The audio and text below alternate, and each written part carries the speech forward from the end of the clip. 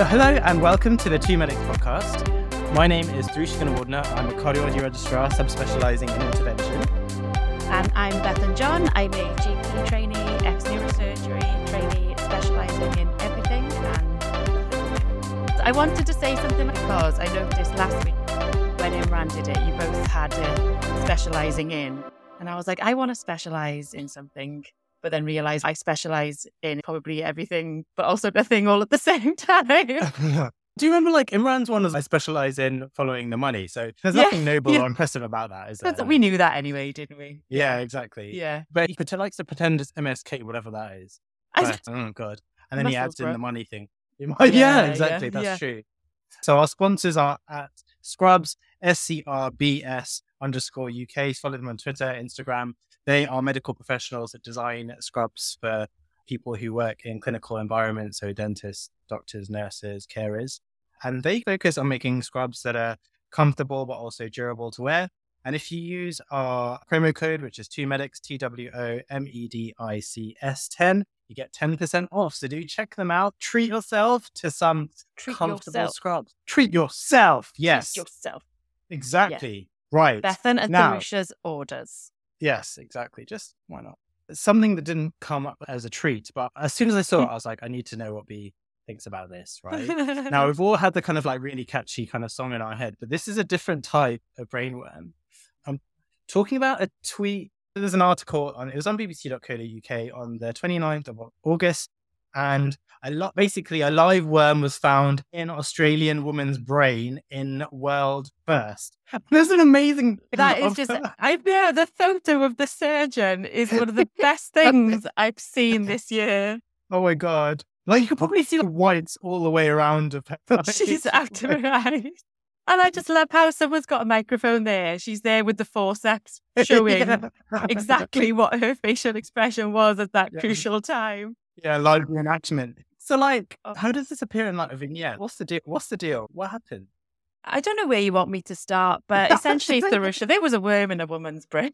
I know, right? But yeah, so I think, so they said that so this worm is apparently native to some sort of snake, and it's never been found in humans before. And I think the take-home message from the case report was please listen to this, because this just shows another incident of infections and parasites crossing from animals into humans. Oh, I see. I didn't quite take that message from it. The message I took was, holy there's a worm in a woman's brain. Yeah. And I just was obsessed by the whole reenacting of this. And I first came aware of this story. So I'm having loads of issues sleeping at the moment, and I have Radio 4 on in the background when I'm in bed. And I just was stirred in my sleep or something. And this story was being told as I was waking up. And I was suddenly I was oh my gosh, brainworms, what? And it was just, I thought, oh no, this is just a dream. But it was the real thing. I did see a few people say, I could imagine that there might be a worm in my brain. How do we all know that we aren't being piloted? Who knows? This is the thing. And I think this lady, they said she presented with random symptoms that didn't really fit. And it was only because of a scan that there was something. But even then they didn't realize it was a worm. I think it was only intraoperatively when they were biopsying whatever this was on the scan that it actually pulled it and a bloody worm came out. Yeah, so guys, just in case there are medical students out there and you're looking out for how this might appear as an MCQ question. So this is a 64-year-old woman who for months had suffered symptoms like stomach pain, a cough and night sweats. Classic, really. Classic, yeah. Which evolved into forgetfulness and depression. She's admitted to hospital in January 2021, and the scan later revealed an atypical lesion within the right frontal lobe of the brain.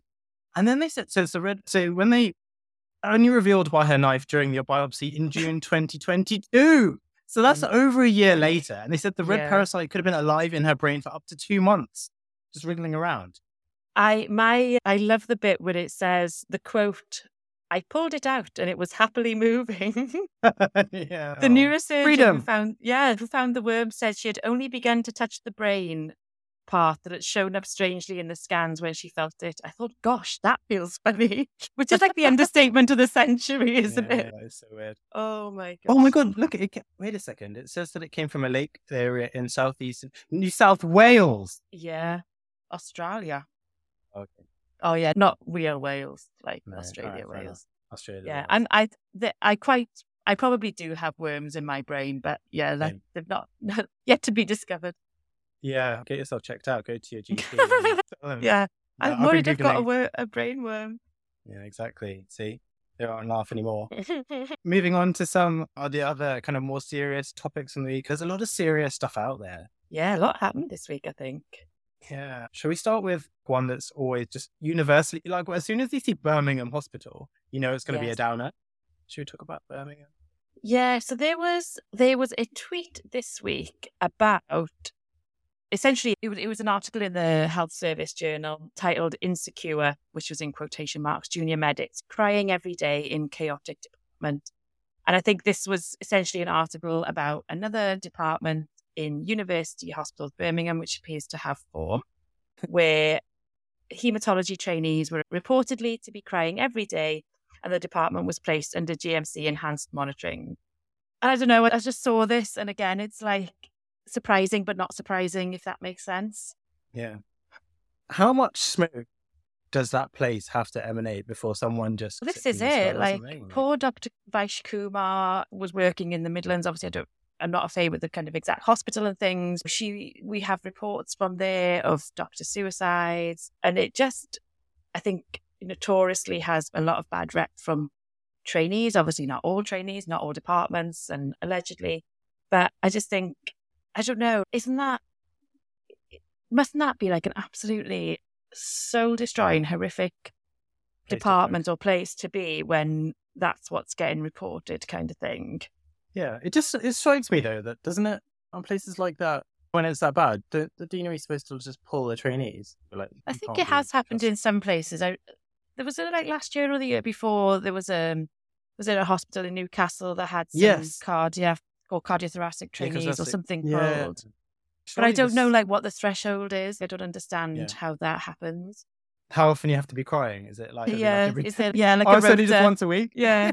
Only when it reaches 4 days a week do we get involved. Yeah, you like consider crying. It'd be a typical kind of like educational supervisor, like NHS responsibility. Why don't you do a diary of how often you're crying and like like a monitoring exercise? And then come back to us.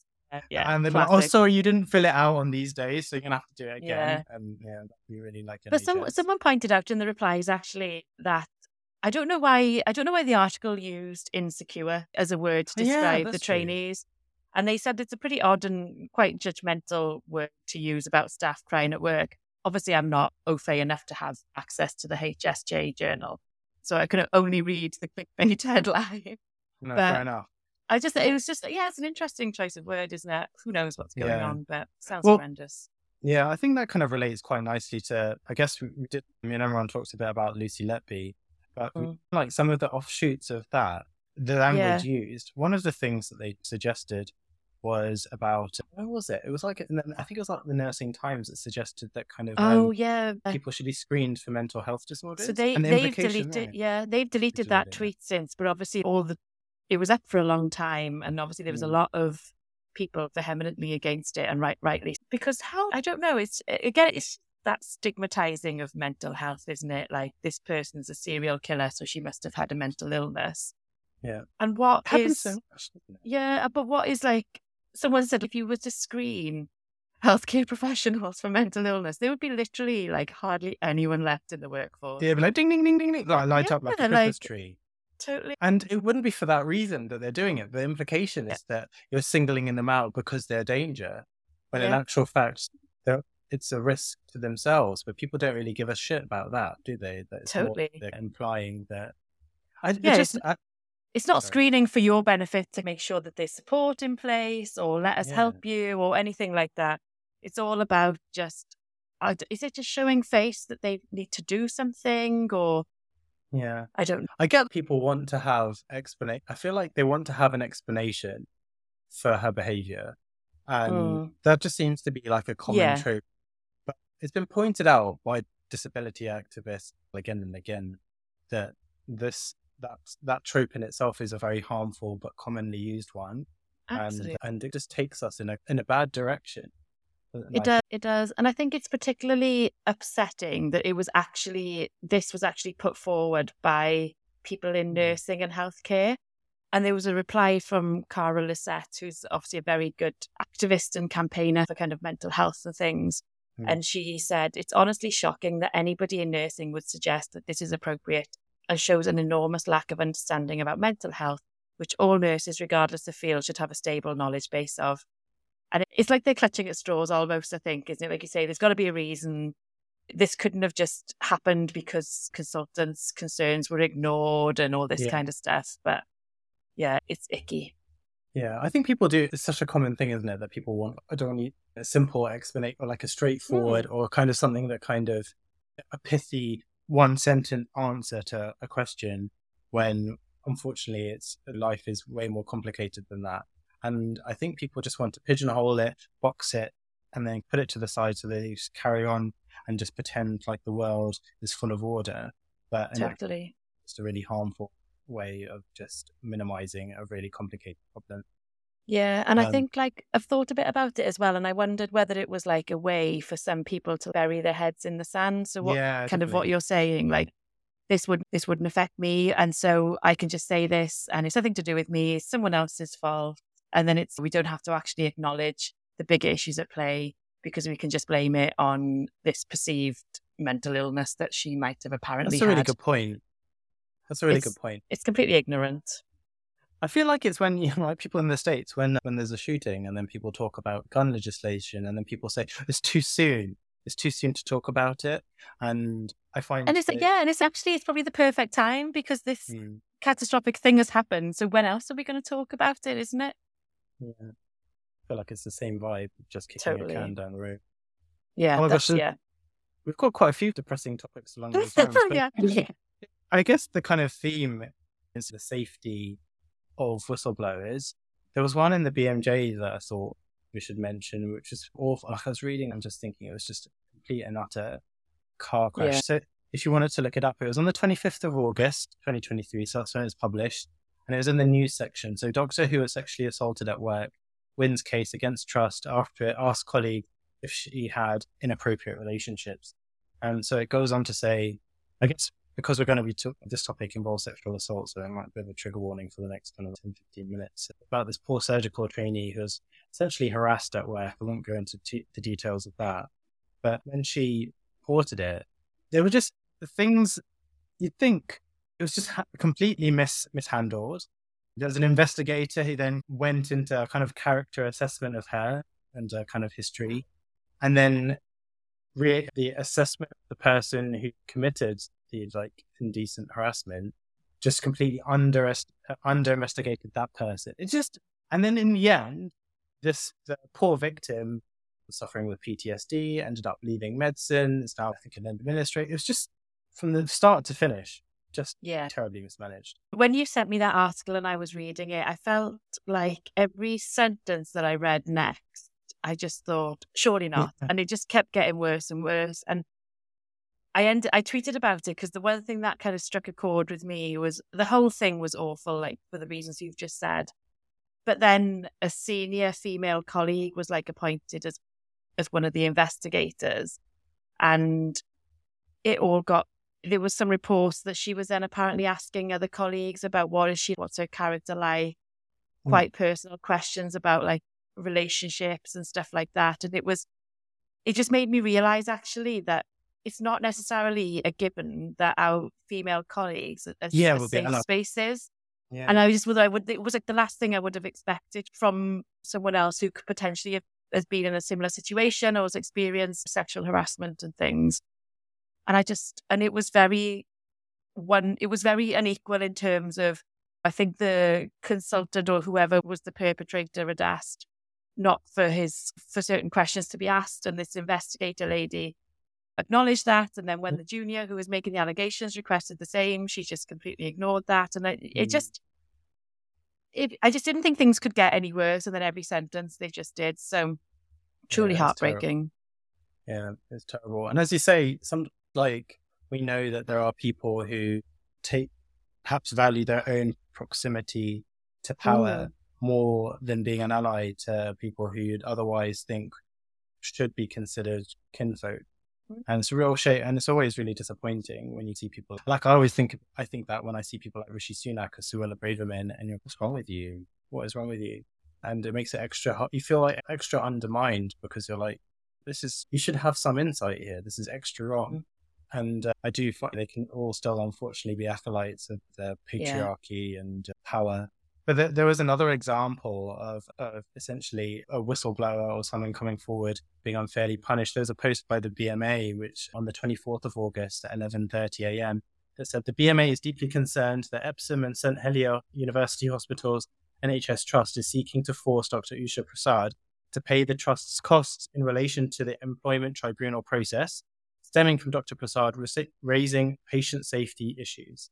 So there can be little doubt that demands of this nature from an employer will have a chilling effect on the profession, deterring doctors from coming forward to raise the legitimate public interest of safety concerns. We urge the Trust to immediately withdraw its application for costs. It is vital that doctors are able to speak up about behaviours and actions that may have an adverse effect on staff well-being, patient care and patient safety, and to do so free from financial duress.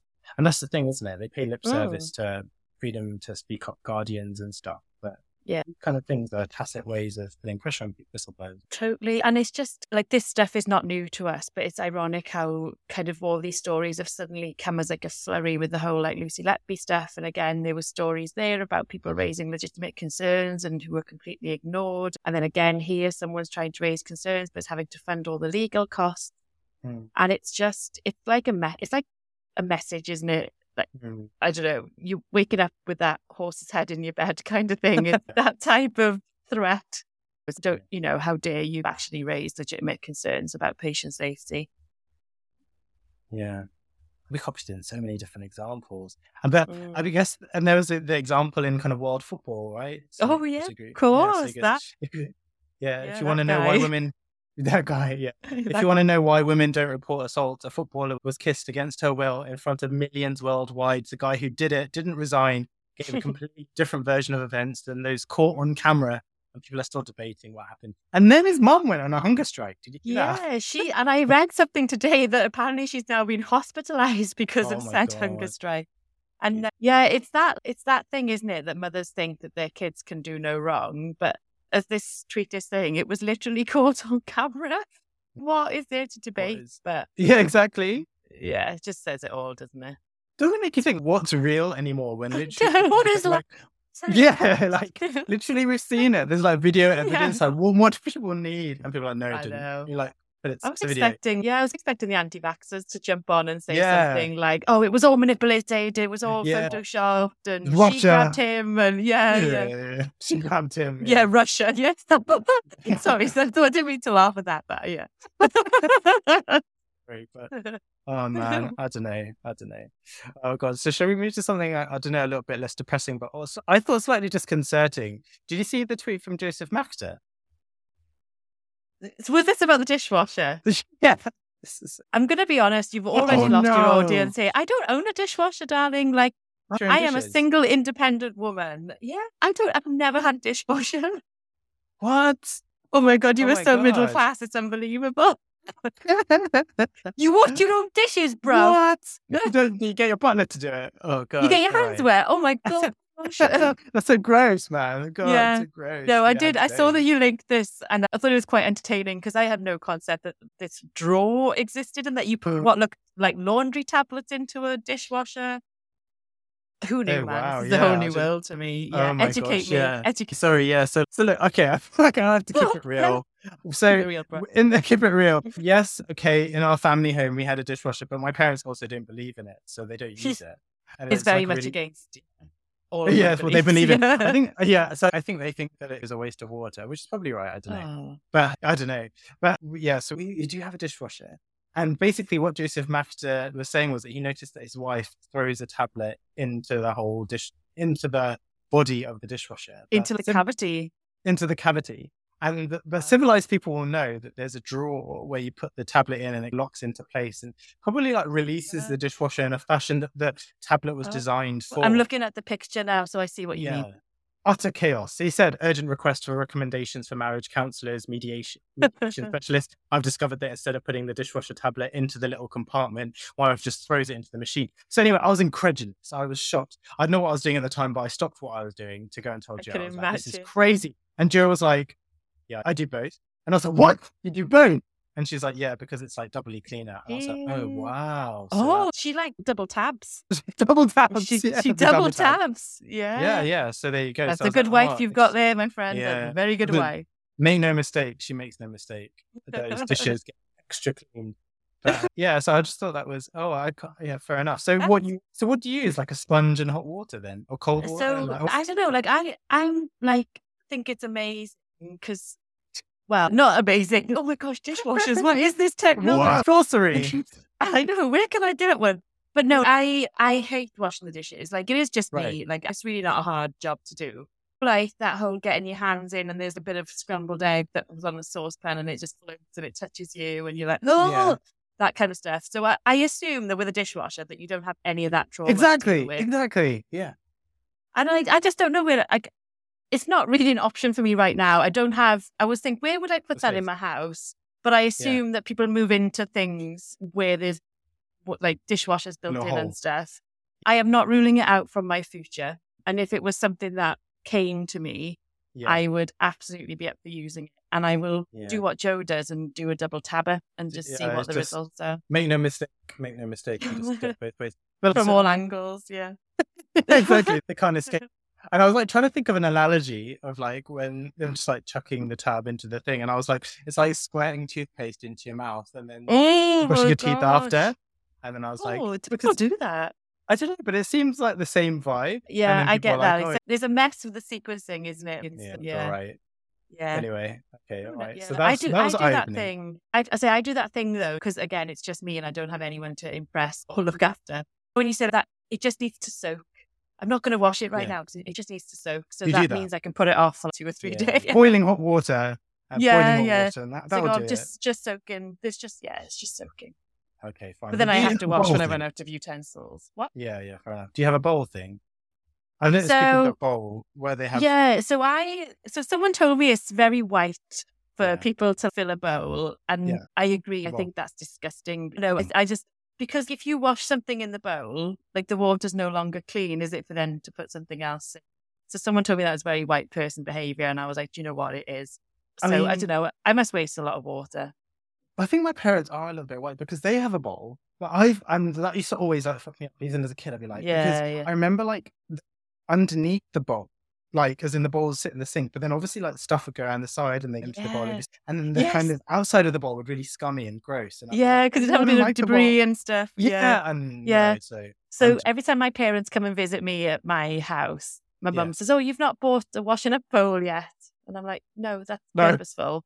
And then.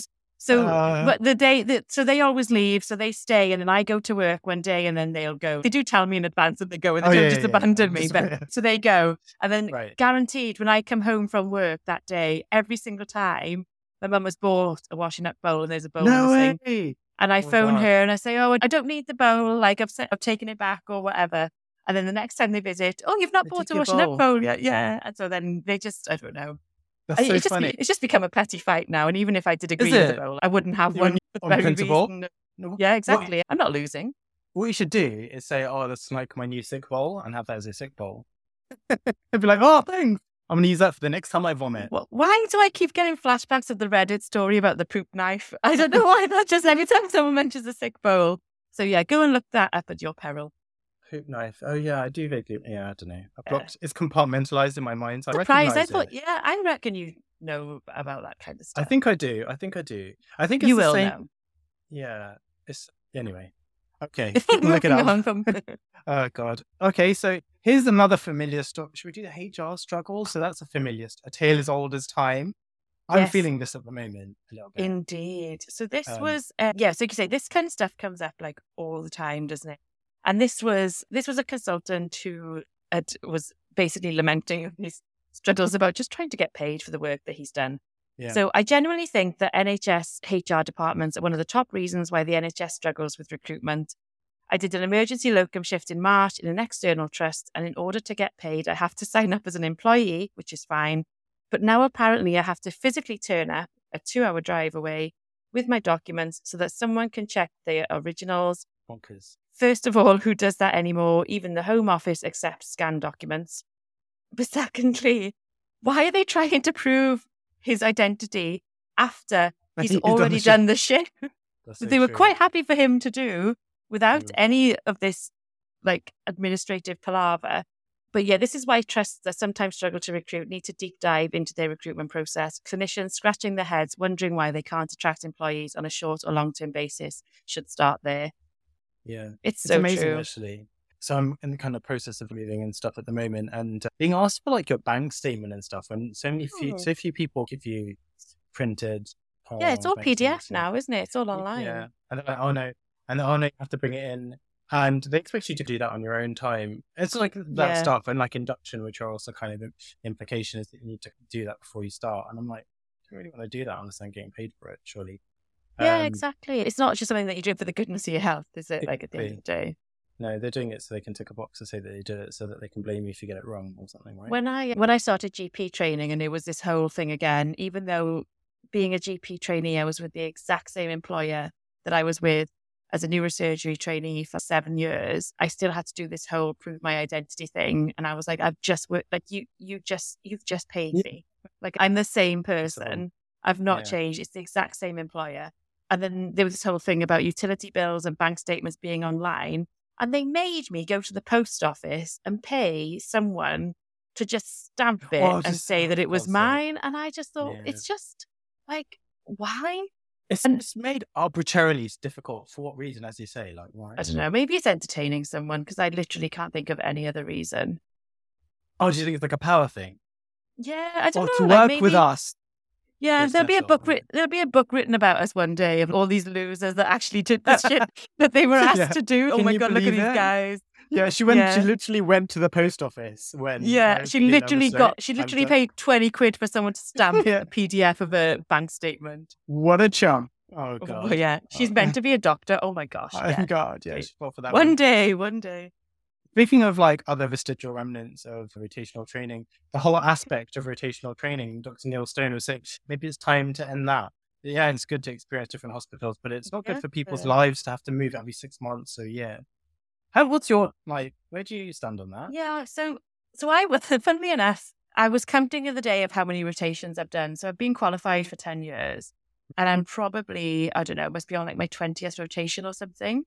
And someone was saying to me like recently, does that contribute to the anxiety and stuff that you feel? And I was like, actually, no, because I have done it so many times now that like I've just become like numb to it in a way. Like I just know it's going to be crap. I know it's not going to make sense. I know I'm not going to have a proper induction. I know I'm just going to have to take weeks to figure out the job. But then I was also thinking as well. So when I was in neurosurgery, I could have done more rotations. But the fact that in neurosurgery, you could only train in so little units that it actually was like I was staying in one place. And I appreciated at the time how incredible that was. So as soon as I got my training number for ST1, I just stayed in that same unit for until I resigned, only rotating to the Children's Hospital to do peds. But all of my entire training was just between those two hospitals. And I made a lot of friends when I was working in terms of, we were a small unit. We were a solely dedicated neuro hospital. So I pretty much knew everyone that was working there. And I really appreciated that I would rotate and my consultant would change, but I was in the same building. I was still working with the same people. And then I reflected and I thought, yeah, like I've managed to make friends here and that's good. And for me, I was like, yeah, rotational training, it's the pits. Like, I think we should definitely stay in one place. But then I thought about those people who'd never put those roots down, because just the way we are, isn't it? Everyone's different. Yeah. I thought, how awful would it be if for whatever reason, that you just didn't gel with people, that you couldn't, I don't know, get yourself respected or whatever, I don't know. And I thought for those instances, rotational training is good, because since I've started GP training, there definitely has been some jobs where I've been, thank goodness, I am moving on. I cannot wait to get out of here. And for me, it's just been like, even though sometimes I think, oh, with that ball ache of starting a new rotation, it's actually been euphoric because it means I don't have to do obs and gynae. Yeah, fair enough. But it's just, do you know what I mean? It works both ways, doesn't it? Yeah, fair enough. No, you're right, because as you say, if you're just stuck in a rut or just in a place where it's not the right kind of vibe for you, then you're really stuck. And that can be just as difficult, really, as having to uproot and change. I Yeah. just wonder, like, why can't it be easier? Like, why can't it be like an online thing where when Oh, you're totally. given like rotations that you could just swap with one another and be like, I'll swap it. If you're like, Yeah. they're trying to do EU Oster for swapping shifts, which is a bit shit. Like, why couldn't they do like a thing where you could just swap rotations and stuff around or whatever, so that you could be in the same? Yeah, because there's always going to be someone who needs to work where you were working. Like, I refuse to believe that there's anywhere in the UK that not a single person wants to work. Like, it should be a lot easier than what it is. I feel like it's like a choice. Good luck with that. Yeah, it is. And it's a good point because lots of people were getting involved. And I think people who weren't in medicine were shocked that I don't think they appreciated that actually we don't really set routes down for more than 6 months and have to move on again. And some deaneries are huge. Like Wales, for example, is one deanery. So it could be one place for F1 and then a 5-hour drive away for F2. But you're still counted as being in the same deanery and stuff. So I think we just don't have any autonomy or say, I think, is what is very frustrating. Yeah, fair enough. There was another tweet which I just thought we're going to mention to you, which was from Joe Walsh. And he was saying, so he's an EM trainee, and he said, when burnout is by far the highest amongst emergency medicine trainees, should our annual PDP just say, number 1, survive the year, number 2, see above, number 3, see above? Then Dominic Rodders has said, pass ARCP by simply not quitting. That vibe. Yeah, totally. It's a good point, isn't it? Because I think about the BS that I sometimes put on my PDP because my supervisor's like, you need to create SMART goals and you need to prove that you've obtained them and stuff. And I just think, you don't know me. Isn't it enough that I've just done what I've needed to do? And I don't know. I don't know. It feels a bit patronizing, but I totally agree with Joe. Like, surviving the year at the moment should be more than enough.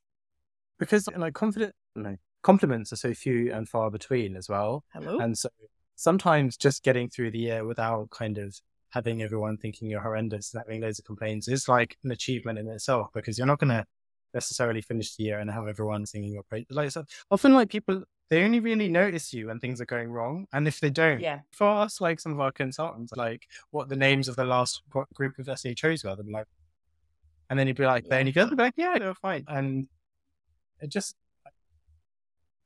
been made more difficult than it needs to be, I think. Totally. And it's really funny because like my feeling has always been, and it's strange because like I think when you were younger and you're in school and stuff, you're always like pushing yourself to do more and to be good at what you do and stuff. And I noticed that like quickly dwindling in university, and I realized actually I just want to just get my degree and move on kind of thing. And then like as soon as I qualified and stuff, and I realized what this kind of world of training was all about. And I just thought, you know what? Actually, my preferred option would just be to fly under everyone's radar and just quietly get by. And it's sometimes, and I always used to think that would work in my favor because, like you say, it's always the people that have particular problems or perceived issues that kind of people remember. But then I feel like it gets to a point as well that if you are that person who just quietly ticks on, does what they need to do, I'm not achieving great things. But then it comes to a point where people are like, oh, you've not done enough. And you just think, actually, no, I'm ticking all the boxes. Yeah. What is the issue? And people are obsessed with publications and stuff. But then in reality, it doesn't show you what kind of doctor you are. Yeah, exactly. I remember Imran was talking about like the number of assessments to get, and he'd just go for the bare minimum. And they'd be like, you've done the bare minimum. And he'd be like, yeah, so what? Correct. That's how much you... Yeah. Totally feel that. Like, yeah, what literally is it? Speaking of above and beyond, so there was a tweet from Alex Navard that you copied in. Do you feel this? Yeah, so as someone who loves writing letters and cards and stuff, I really felt this. And I've never received any, but I enjoy giving them. So I find that hard to believe. Yeah, the truth, man. It's the truth. But Alex Navard on the August 28th tweeted, "Thank you cards from trainees are definitely one of my favorite things as a consultant. it means a lot. And yeah, I always worry that I'm too much and stuff, but I am that type of person that if I feel gratitude or grateful or whatever, I don't know, maybe I do go overboard, who knows, but I just believe that we should say it and Yeah. stuff. And I particularly with like things like rotations and that, I think because having good experiences has been outnumbered by less than good experiences, that when I've had that kind of rotation or job where I feel that actually this was amazing, I will go and write cards. I just like that. And I think it's a nice memento, and there is that element, isn't it, of, oh, they can put that in their appraisal or whatever, and it's proof. But it's just that I think it's nice. It must be nice to receive that, thinking, oh, I've made a difference, or do you know what I mean? Yeah, definitely. And you hope that feeling would continue to go around. And it's not that it's not like a super costly thing to do it, but it can mean a lot, especially like on a bad day. And, I think especially now when like we think services and things are just so stretched, and you just know, don't you, like when you're on a rotation and things, it's probably not how it was sold to you, and you struggle to get to clinics and stuff like that. And I think to think then that someone actually says, despite that, I've learned a lot and I've appreciated your supervision and all that jazz. It's just such a little thing to do. Yeah, fair enough. Just noticed this tweet from Ju. Did you want to? So you added that one, never having a day off sick. Yes. So this was a tweet from Julia, who was lamenting about how it becomes like some sort of badge of honor that, you know, if you've never had a day off sick, then you should be congratulated for that. So Julia tweeted on August the 29th, 9:26 p.m, "Why is this celebrated? As if illness or disability is a choice and makes you less strong or good or moral of a person. We absolutely should not be praising people for pushing themselves to work to their limits. This culture is so toxic in healthcare." And she was quote tweeting an article in the Yorkshire Post about a healthcare worker retiring after 34 years without a single day off sick. That was some huge congratulatory thing. Good for her that she's never needed to take a day off sick. But why is that like a yardstick that people are getting compared to? And it's the same with like attendance awards in schools, isn't it, for children and this kind of stuff. And I don't know, like I think in healthcare, especially like what we were saying about, there's lots of concerns about mental well-being and burnout and stuff. It's almost like an us and them kind of thing then, isn't it? If you take a day off, then you're less of a person, or you're less of a nurse, less of a doctor. It's just, it's a shame that in healthcare, especially, like that message is still being perpetuated. Absolutely. It's ableist, isn't it? Great for you that you're able to do that the entire time. But I'm not, as you say, and as Ju was saying, like, I'm not sure whether that's something to be necessarily like like why did an article need to be created about that? Like that woman could have, or not, I'm not saying that she requested that, but it could have been like, oh, actually for me this is an achievement. Fine. But like, why is that made the news in the UK? Yeah. And there's quite a few kind of like different accounts that kind of said, deeply uncomfortable, they're celebrating your career is great. But the implication is that those without the good fortune of good health or good living with a current illness are less dedicated or in any way less valid is not okay. Totally. Our Farboard's done a little kind of gift there where he's just like shrugging his... He loves his gifts. They all look at him. But he's got for every occasion. Like he must, but I don't know, he must have this little repository of just... there must be like a Farboard gift library. Yeah. Probably subscription only. Who knows? Maybe. Have to get in on that. Yeah. Speaking of like terrible optics, yes. There's so many options from this week. So many options. Oh my God. So you put this in the hero doctor, Indian doctor. I mean, literally, Indian doctor, which sounds a bit racist, but that's literally the handle, Indian doctor. Yeah. So it was Dr. Phil Lee's quote tweet of this that actually caught my eye. So essentially the original tweet was by someone who indeed calls themselves Indian doctor, who essentially, as a bit of a preface, we've joked on the podcast in the past, haven't we, about how there's American doctors who they're like tweeting about their experiences on a plane and how they saved this person's life who merely had a vasovagal and all that jazz. This just took it to another bloody extreme. So this post literally listed like the names of him and his colleagues and how they were on a plane, and a little child became cyanotic, and he literally went into the type of surgery this child had, some cardiac surgery. Then literally all the details, the pulse was absent, extremities were cold, and I don't want to go into all the details because I don't want to perpetuate that, but they literally even had a photo, which I assume was of the actual child, because there was a scar and stuff. And then the photo next to it was the 5 doctors posing outside the ambulance where the paramedics are working on the child in the back. And you can see that in the background of the shot. But it was Bill Lee's tweet that absolutely tickled me, because he made reference to how in Britain we are so preoccupied, rightly so, about this whole confidentiality thing. And I've noticed that when some of our transatlantic colleagues post these stories, it's often our comrades who are like saying, dude, what about confidentiality? I feel if Lee was like made this comparison. So in Britain, it would be like, oh no, I've thought about a patient whilst ordering Costa. What if the barista read my mind? Best date text myself to be sure. Yeah. And then the American version is like, hey dude, check out that POCUS I did in flight. It was gnarly. And then this Indian doctor's version, but my friend, can you hold my chai whilst I take an ambulance selfie with this sick child? Yeah, it's just, so short-sighted, isn't it?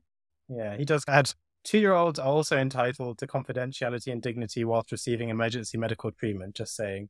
It's so gratuitous, isn't it? Do you not have any insight to how awful this is? This is the worst day of imagine that life. Happened. Yeah, and imagine that happened. It must be a pretty catastrophic day. I'm not saying it's worse than what happened to that poor child and their family, but for you to be in a flight and witness that, and then to think that you've got such limited resources, how, when you land on the ground, not that you're going to a different planet, but when you land on our very Earth, how is the first thought? Everyone line up outside the ambulance. Let's get a selfie together with the kids in the back being worked on. Yeah. Yeah.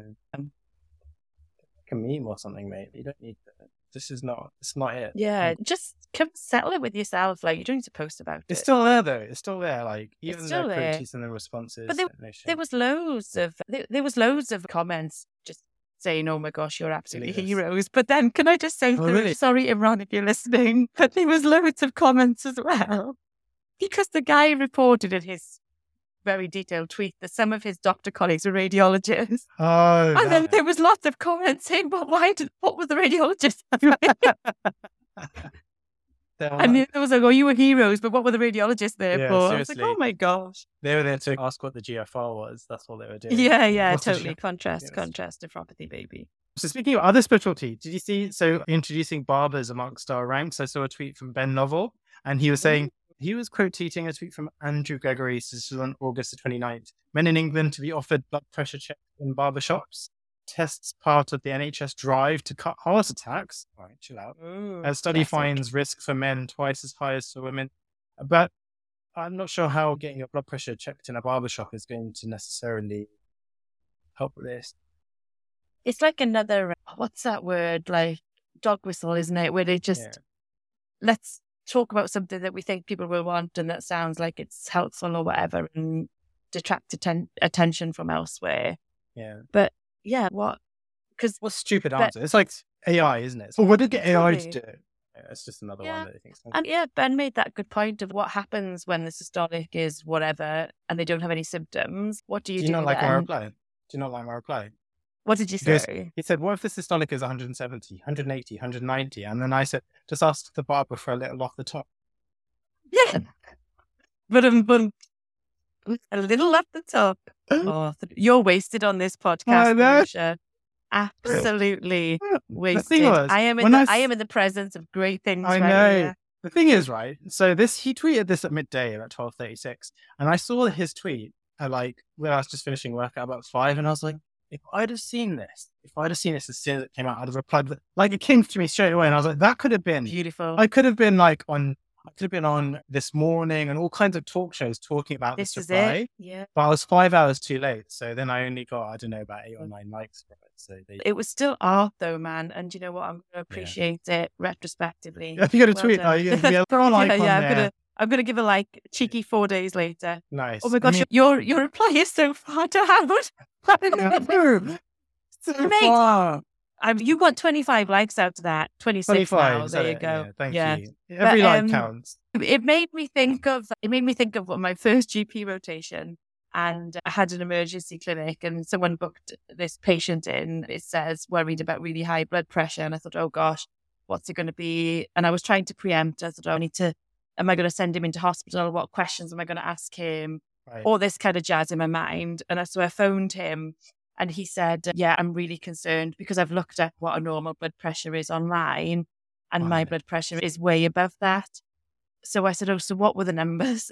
And oh gosh, I feel awful laughing about this. But he said, so the top number was 123 and the bottom number was 82. And I read online that it should be 120 over 80. Right. And it said that if it was over that, then I should speak to my GP. Oh, And fair play, Fair like enough. the guy was so receptive, and I Yeah, had to yeah, go yeah. into this huge conversation about ranges and what we're Yeah. happy with, and why was he checking Yeah. his blood pressure? He's not known to have hypertension and all this stuff. But it just reminded me of that kind of thing because, again, like Ben saying, a one-off BP in a barbershop. And I think, God, I hate going to the hairdresser. I Yeah, hate my to blood have to pressure sit would be in high. that chair and have people touching my head and Yeah. talking to me about shite about holidays and stuff. My BP Yeah. would be through the roof. Yeah, totally. So it's just, what does it mean?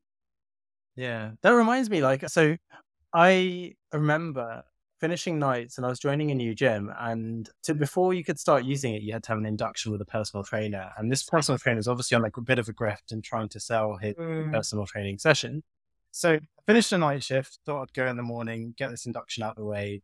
And he, as part of this, he did my blood pressure. My blood pressure, I think it was quite high. It was like 160 or something. And I think also because I don't like having my blood pressure taken, it was, Yeah. or maybe I do have hypertension, I don't know. But he was like, oh, it's a bit high. And I was like, yeah, mate, just finished the night shift. I don't really want to be talking to you. And I don't like having blood pressure taken, so it's raised. And then he went on to go, then he goes, okay, tell me about your diet. And it felt like a kind of medical Oh my consultation. gosh. And Yeah.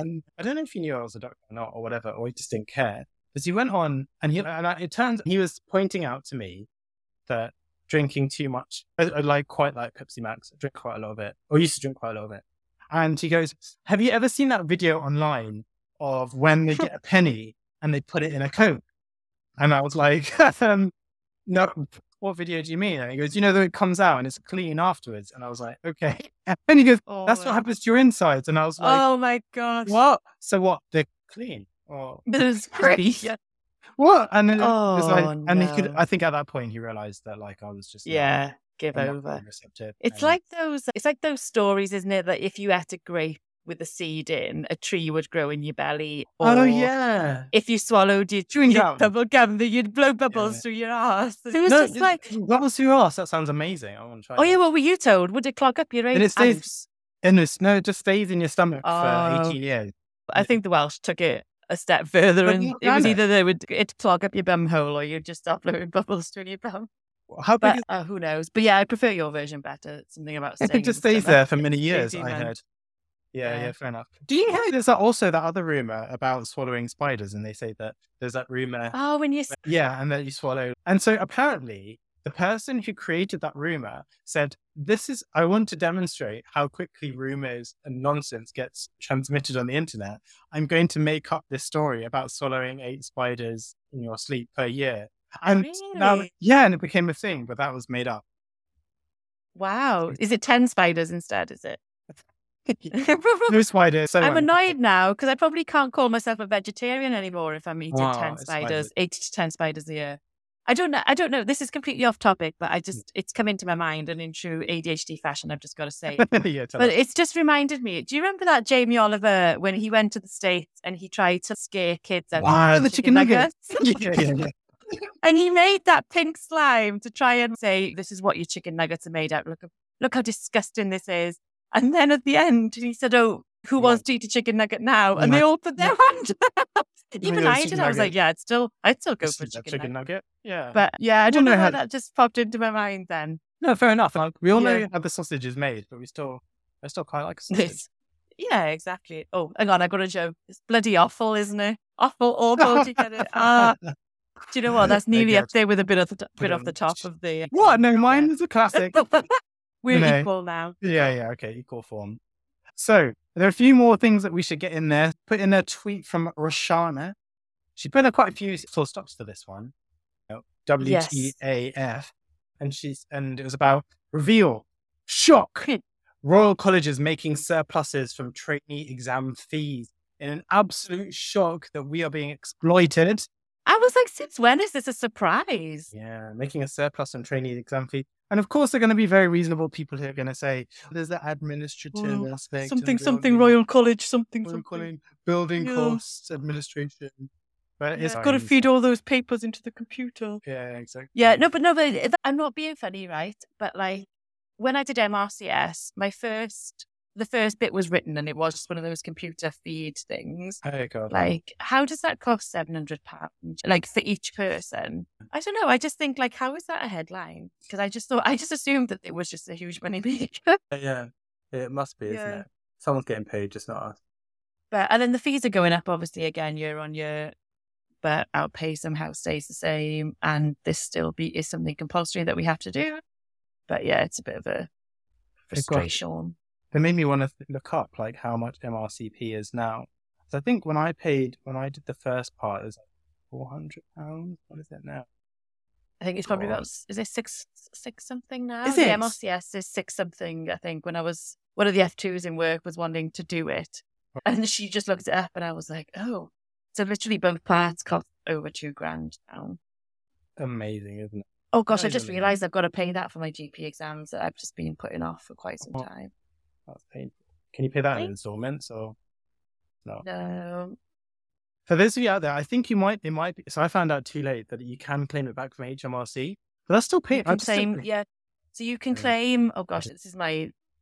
Oh, I'm literally become obsessed. I'm so illiterate with like financial stuff, but yeah. So you can claim exam fees. So whatever rate of tax you pay, you can claim back 20%, 40%, whatever you pay, because it's compulsory at the end of the day. If you find a good accountant, they'll just get it all back for you.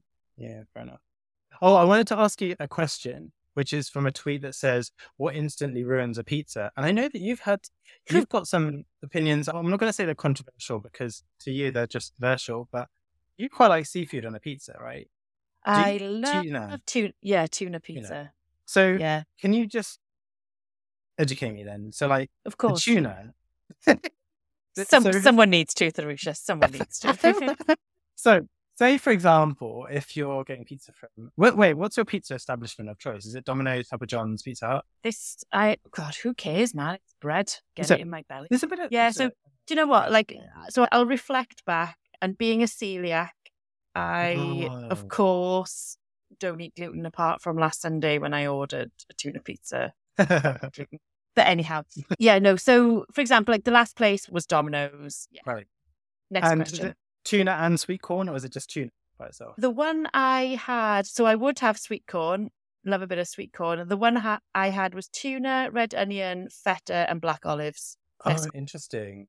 No, I just wondered, in my head, for some reason, I can't get past the tuna bit. So in my head, it was just like I know what you mean, because I don't eat meat. And you don't eat meat? No, not really. I'd say I'm a vegetarian, but also... Oh, interesting. I've probably ate spiders in my 12 months. But I prefer... I just love tuna on pizza. And I think I know what you mean in terms of like, how does it come about? Because it's not like chunks of fish. It's like the tin stuff, I think. Yeah. And it's just not sprinkled, but I don't know. It just goes a bit dry, but... Yeah, still sprinkled, not salt bay, tuna bay. Yeah. I don't know. And I think it's not. God, I'm really selling out because it's awful. No. But the thing is that, say, for example, if you're like if there's like a mess pizza thing, tuna pizza is not going to be there, is it? Unless someone... No, it's just going to be a little veggie deluxe at that kind of situation. But I will say, though, so the last kind of communal pizza event I had was when I was working in GP, and they knew that I was celiac, couldn't really get away with saying, oh no, but you can order me a gluten pizza, that's fine. Yeah. Obviously, I had to have a special on our own gluten-free pizza, which meant I could pretty much have whatever I wanted on it. Just with the which is tuna all the way, yeah. But like, how did you discover that tuna I pizza don't was know. like, when do you remember like the first time? You're probably having a veggie supremes, and then one day Yeah. somehow some tuna like fell onto it, and then you're like, oh my god. I think one day I must have just been in a particularly fishy mood. Like, I must have just thought, oh, do you know what? I'm having a pizza tonight. And then as time progressed, do you know what? I'm going to have tuna on that pizza tonight. Whoa! I just want to know This is, how was happening. Like, what yeah, kind of day you this had. is, it's not something that I've experienced all of my life. This is a No. relatively, I'd say in recent years, Okay. pre-COVID, Pre-COVID. coming up to COVID. Right. COVID Yeah. wasn't a factor. No, it that's wasn't the just, you taste know, change. no correlation. Yeah, exactly. Oh shit, COVID infection. But I don't know. I don't think I realized that you could have tuna on pizza. And Yeah, then when I yeah. saw it, I thought, it's I'll like have it. that Joey moment in Friends when he has a meat trifle and he's Oh, yeah. good, jam good, good. custard good. And that was pretty much, I was Yeah. like, bread, tomato, cheese, tuna, all Fair enough. delicious. Have you ever tried it though before you? I haven't. That's the thing. And Do you because like tuna? I just can't. I'm not sure. I do, but so I like it with like mayonnaise or with cheese, Oh, yeah. right? So if Yeah. it was like melted tuna with cheese in it, then I'm like getting you on that. I get that. It's Yeah, kind of, yeah. I get the kind of tuna cheese combo. Yeah, when you're talking about the tuna, It's like full like salt bay then you're fashion. losing me there. Then you're losing me. I like, don't know oh. what it is, but yeah, I just no, so it's drier. And I know that sounds awful. And I don't think I've ever had tinned tuna heated up until I had tuna on a pizza.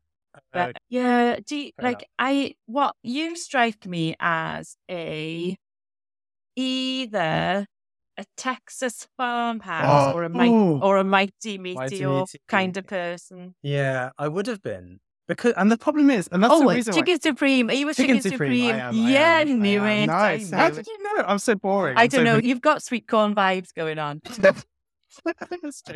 I'm all about the sweet corn. I am definitely a sweet corn vibe. I'm sweet really corn yellow vibe. today as Yeah. well. It's nature's too. candy, isn't it, at the end of the day? It Do you know is. what I mean? It's so then sweet, pick- right? That's what Beth and John et al. 2023 Nature's Candy. There you go. Nice, Write that nice. Yeah, I down. like it. I like it. That might be the name of the episode, I think. Yeah, let's do that. Yeah. Nature's Candy. And then Yeah. let people read into it.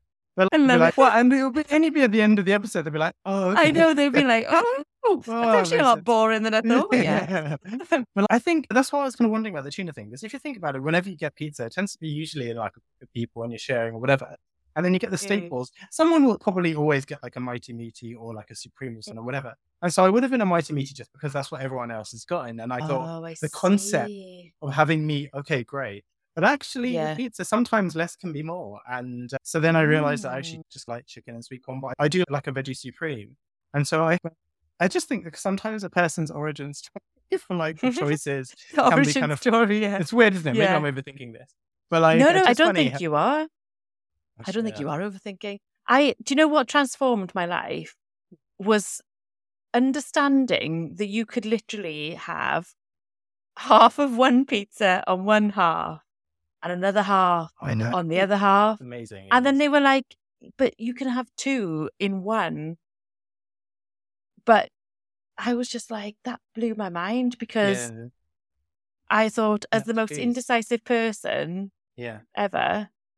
So I will have, if I had any pizza, it would be half tuna and other supplemental ingredients that I just described. But the other half, I would be going for a cheeseburger pizza without the mincemeat. Okay. So gherkins or pickles, whatever you call them, whatever that burger sauce is, onions. Beautiful. Yeah, it's lush. Yeah, I do like cheese. That's from Domino's, isn't it? Yeah, fair enough. Yeah, and why aren't Domino's sponsoring us? I know. The thing is, I've got to say that Domino's is probably a bit nicer than like Pizza Hut because Pizza Hut's a bit more greasy. But then I actually like the greasiness of Pizza Hut, which is strange because I think I tend to buy it when I'm like, I want grease. And so then I tend to get Pizza Hut. But I find that most people prefer Domino's because it is a bit more, I think it is. Do you like a stuffed crust? I do. It's the best $2.99 I've ever spent. Yeah, it's worth it. I don't really go, there's the ones that kind of, they go next level with it. They'll be like, no, just give me this stringy mozzarella, like rubberness. Yeah. I will have an ordinary crust, equally happy with it. I don't think there's anything. Yeah, but it's boring though. It is. It's a bit boring. It says a lot about a person, I think, when they just, if they had a thin crust, oh my gosh, that's a massive red flag. I feel like that's like Tory behaviour. Yeah, like why would you deprive yourself of the carbs when you can have like twice as thick? There's no understanding those people. There's no. No, and I think they should just declare themselves now. So Yeah. Look, just treat yeah, yourself. just show your true colours. Yeah, exactly. Oh God, still need to talk about this last tweet. Sorry, the women surgeons having better surgical outcomes. Yes, I thought that is actually really important. It is. Do you want to tell us about that? Yes. So I think there was some research, I think, that showed this before, and I guess there's more research that shows it now. But so this was another kind of article that came out about patients being proved to fare better with female surgeons, which I just think we all knew already. Yeah, right. But yeah, I just think, isn't it so, what's the word, contradictory almost? I've got pizza on the brain now. But like how we talk about how it can be harder for women to get into surgery and the kind of difficulties that women face because of just how it is. Whereas actually like having a surgeon who is a female statistically just means that you'll do better off as a patient. And it's funny, isn't it? Because like with a lot of things, you can sometimes predict how the responses are going to go when this stuff comes out. You just knew exactly what was going to happen. It's amazing though, because as you say, like it's not just 90-day mortality, it even extended to a year patient outcomes, they said. Female surgeon. And then of course, you can predict what people say. You can predict, one of the predictable outcomes was people saying, oh, is it because they shoot easier cases? Is it because it's cheeky? Yeah, I know, right? Is it because someone said, is it because they're so anxious and feel like they have to do better that they are more involved? It couldn't just be that we're more skilled, could it? It just couldn't be that. It's amazing. And then people like the mental gymnastics. And then someone else said, is it really fair to compare the two? And I'm like, what are you on about? And then he like doubles down. He's like, would you do a study like comparing like race? And I was like, people have done that. There's a study that like physicians and babies' mortality, and it's better with them. There you go. And he hasn't replied yet, but it's just. But no, it's classic, isn't it? And this is the president of who's obviously not formulated all of those responses, but the president of the Royal College of Surgeons of England did formulate a response that said, however, association is not causation. And like you say, one of those reasons could be to do with complexity, etc., etc., etc. And it's just, man, read the room. Read the room. This is research. Yeah, I know. But who knows? Yeah. Yeah, I think for some people, like because the alternative is just so hard to swallow, so they'll look for. And you see a lot of medicine, don't you? Like people obviously look for research and outcomes that support their own agenda kind of thing, I guess. Yeah, exactly. Yeah. And so if anything comes, then you have to have this kind of overwhelming body of evidence to counter that. And so it just goes to show that even within people in the scientific academic community, they're not as even though they like to pretend like they're really impartial and stuff, they're not unbiased. Yeah, exactly. Yeah. And we should talk about the momentous BMA vote that was today. Incredible. 98%. How many people responded? Do you know? It's quite a few, right? Yes. So I got the WhatsApp when I was in work. Here we go. So eligible members that actually were eligible to vote was up by 14,000. So obviously people have thought, I'm going to join that. The returned ballot percentage was down, I think. So last time, 77% of eligible voters returned their ballot, but that was nearly 37,000 people. This time it was just over 44,000 people, but that was 71% of eligible people. But again, like last time, 98% voted yes, which is a pretty strong mandate, isn't it? Yeah. Yeah. So, they've said 7,122 more yes votes last time. You Amazing, told them again. Yeah, it is. It's incredible.